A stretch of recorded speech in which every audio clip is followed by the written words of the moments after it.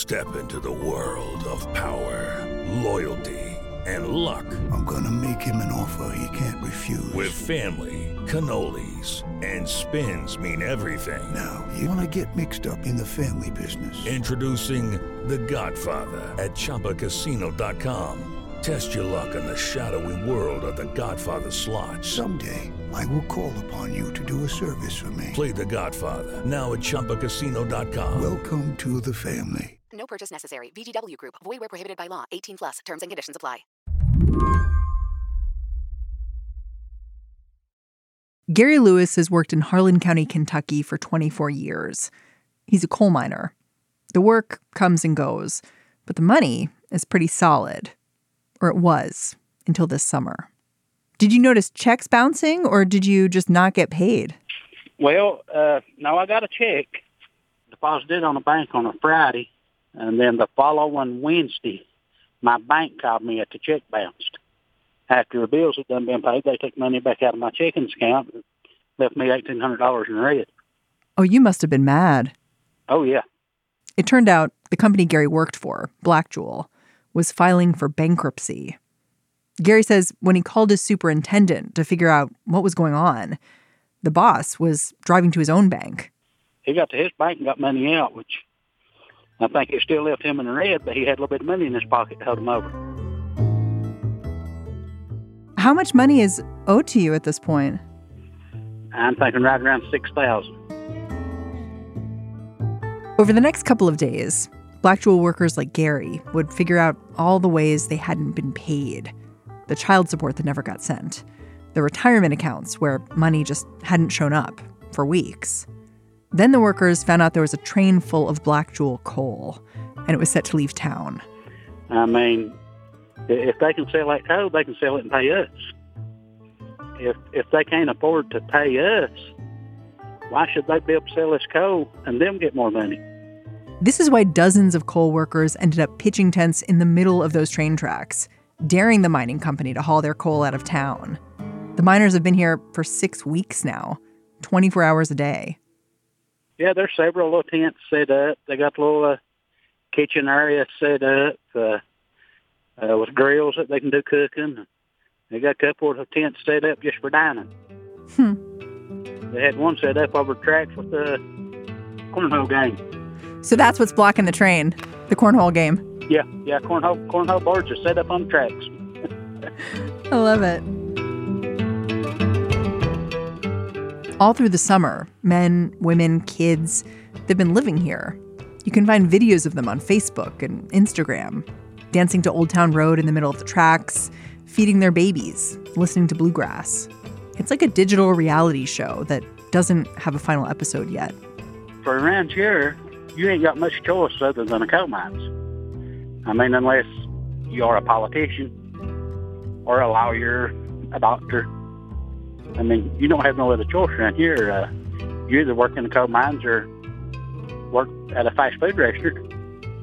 I've been in coal mining for 24 years, and it ain't nothing new for a coal mine to shut down on you and you be out of work and not looking for a new job.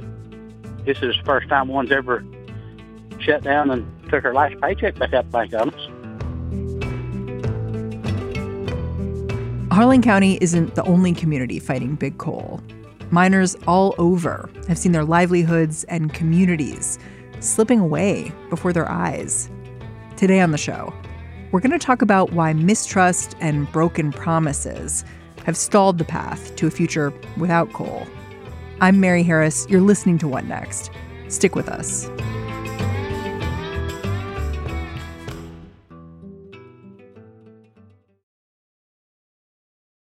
This episode is brought to you by Discover.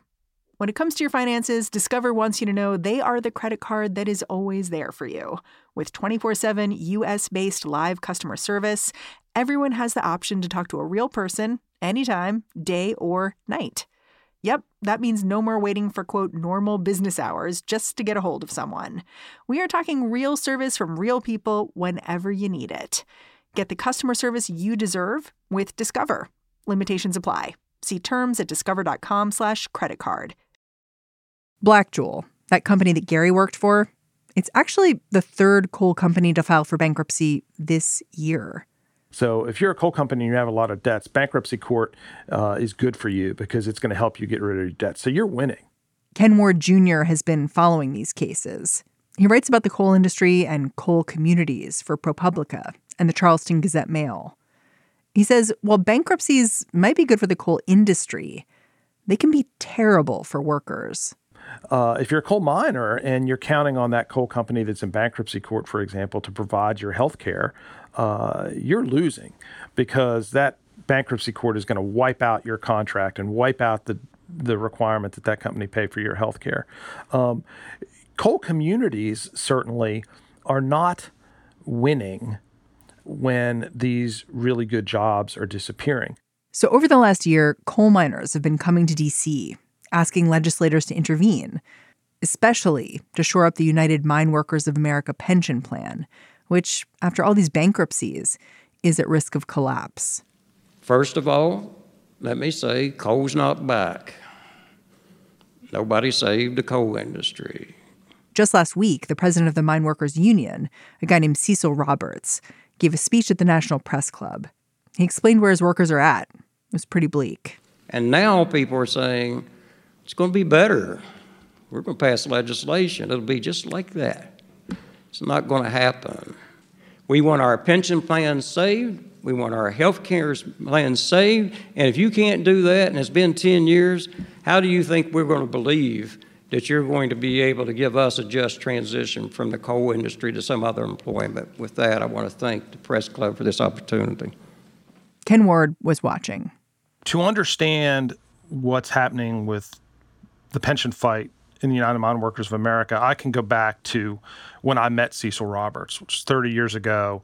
I was an intern working at the Charleston Gazette, and Cecil and the United Mine Workers were on strike against a company called Pittston Coal.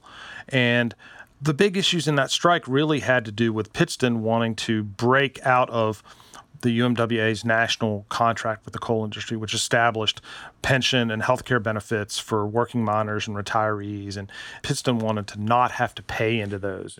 Back in 1989 with Pittston Coal, the workers were trying to save their health care benefits and their pay and their pension. But the way they did that sounds a lot like what's happening right now in Harlan County, Kentucky. And so the mine workers would show up and 1,000 of their members and supporters would lay down in the road to block the coal trucks. And Virginia State Police would have to come and arrest all of them. And they sent so many people pouring in to block the roads and block these coal shipments that they clogged the court system in these little communities in Virginia. And the strike led to passage of federal legislation that was intended to shore up the healthcare funds for the UMWA. It worked to some extent, but the coal industry continued to try to find ways to avoid paying into these healthcare plans. And when you fast forward to today, that's on some level is still the fight that the UMWA is having to fight. So tell me a little bit about what the fight is now. Well, the UMWA has a pension fund that covers about 82,000 retired miners. They have another 10,000 or so who are vested in that plan. And that plan is, like a lot of Americans' pensions plans, is facing financial collapse.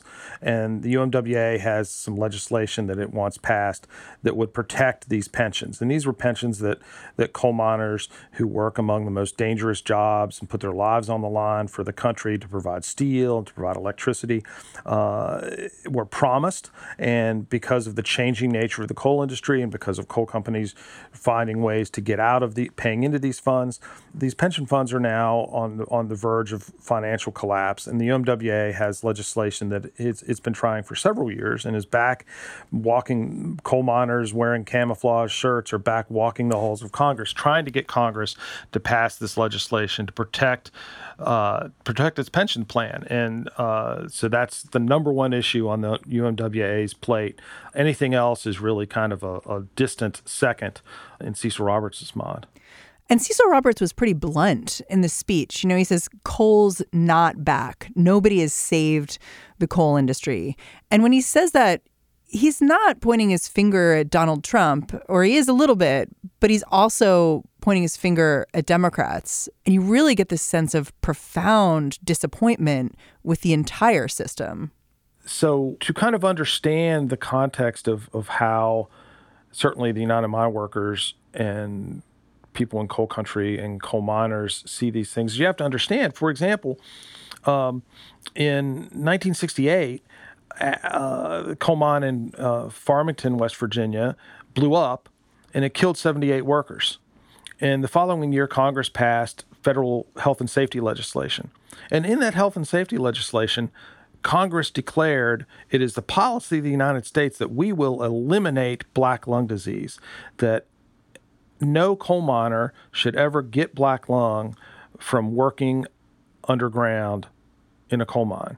And here we are now, all of those years later, and black lung has come back with a vengeance in eastern Kentucky and southern West Virginia.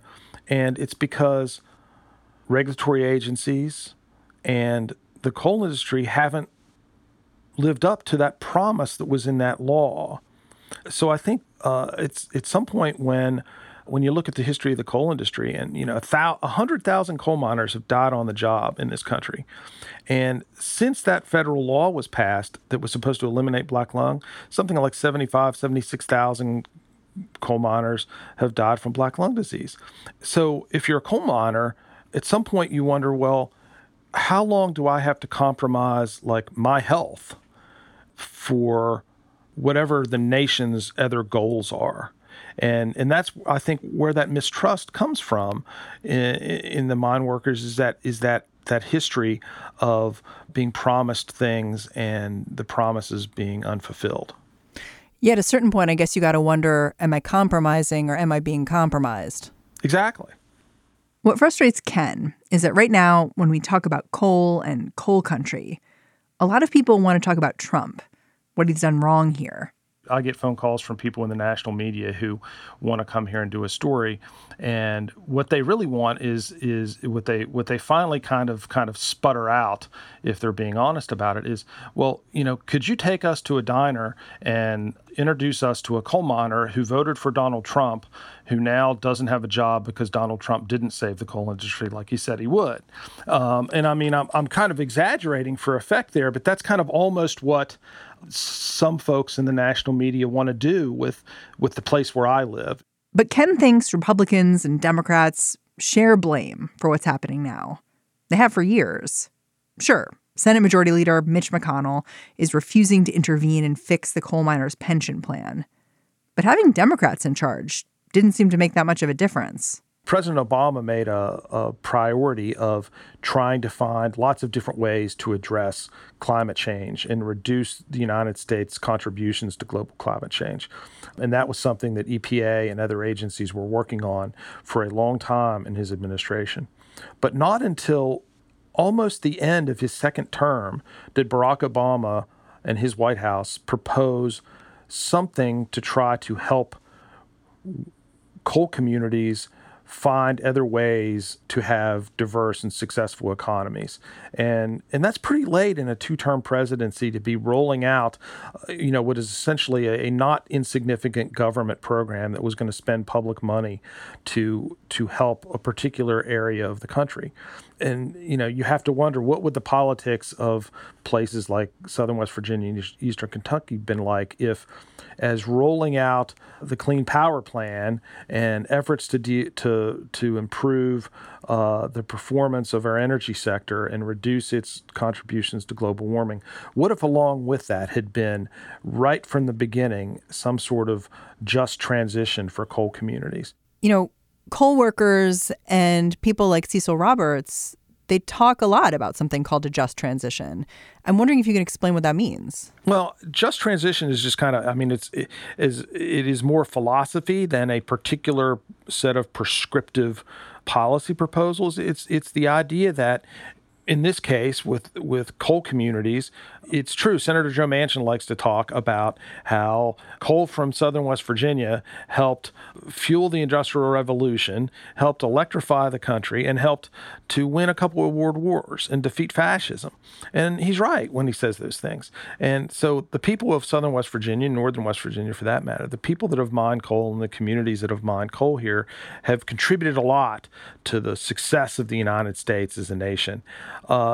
So if a set of policies is needed to address the global climate crisis, is going to be implemented, it seems only just, since we have contributed so much to the country, if in order to save the planet's climate and make the planet livable for the human race, we need to reduce the use of coal. You ought to provide some just transition, whether it's job training and money for infrastructure, money for economic development programs, educational funding, things that will help communities that have traditionally relied on the coal industry to lift themselves up. It's interesting. You talk about a just transition, and I feel like someone like Alexandria Ocasio-Cortez would be like, I got your just transition right here. It's called the Green New Deal. But Cecil Roberts was so suspicious in his speech about anyone on any side saying, we've got your jobs and we're going to fix it. It made me wonder what it would take to really convince this community that someone's got their backs. Well, I think that she has actually very wisely said, and she had a meeting with Cecil Roberts and some of his members about these issues, and she very wisely said publicly afterward, I believe, that one way to start moving the ball forward on these things would be, let's fix their pension plan. Hey, Congress, let's pass this pension plan. And Cecil Roberts has said, we think that would be a great first step. But securing that pension, it's just a start. I was struck by something Ken said when we first started talking about the real problem with the coal industry. Unlike a lot of other sorts of jobs, the more efficient you are if you're a coal miner, the faster you work yourself out of a job, because the coal is gone. And once it's gone, it's gone. But even when the coal is gone, the workers are still there. That Kentucky mine, where the protesters are camped out on the train tracks, it might open back up again under new ownership. I asked Gary, that Harlan County miner, about it. You know, there's talk of another company that's going to take over the mine and open up again. I wonder if you want a job in that mine. Yeah. If they get opened back up, most likely I'll be going back to work for them. But, I mean, right now we've been 2 months. I mean, it's waiting and waiting and waiting. It ain't paying the bills. We need a job back. I mean, we might just lose 3 weeks' pay, but as long as this carries out, we're losing a lot more.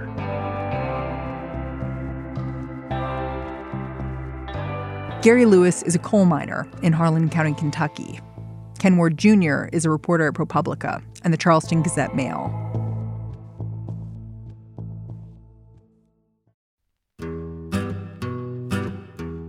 All right, that's the show. What Next is produced by Mary Wilson, Jason DeLeon, and now, drumroll please, Daniel Hewitt and Mara Silvers. Awesome, right? Okay, we'll catch you tomorrow.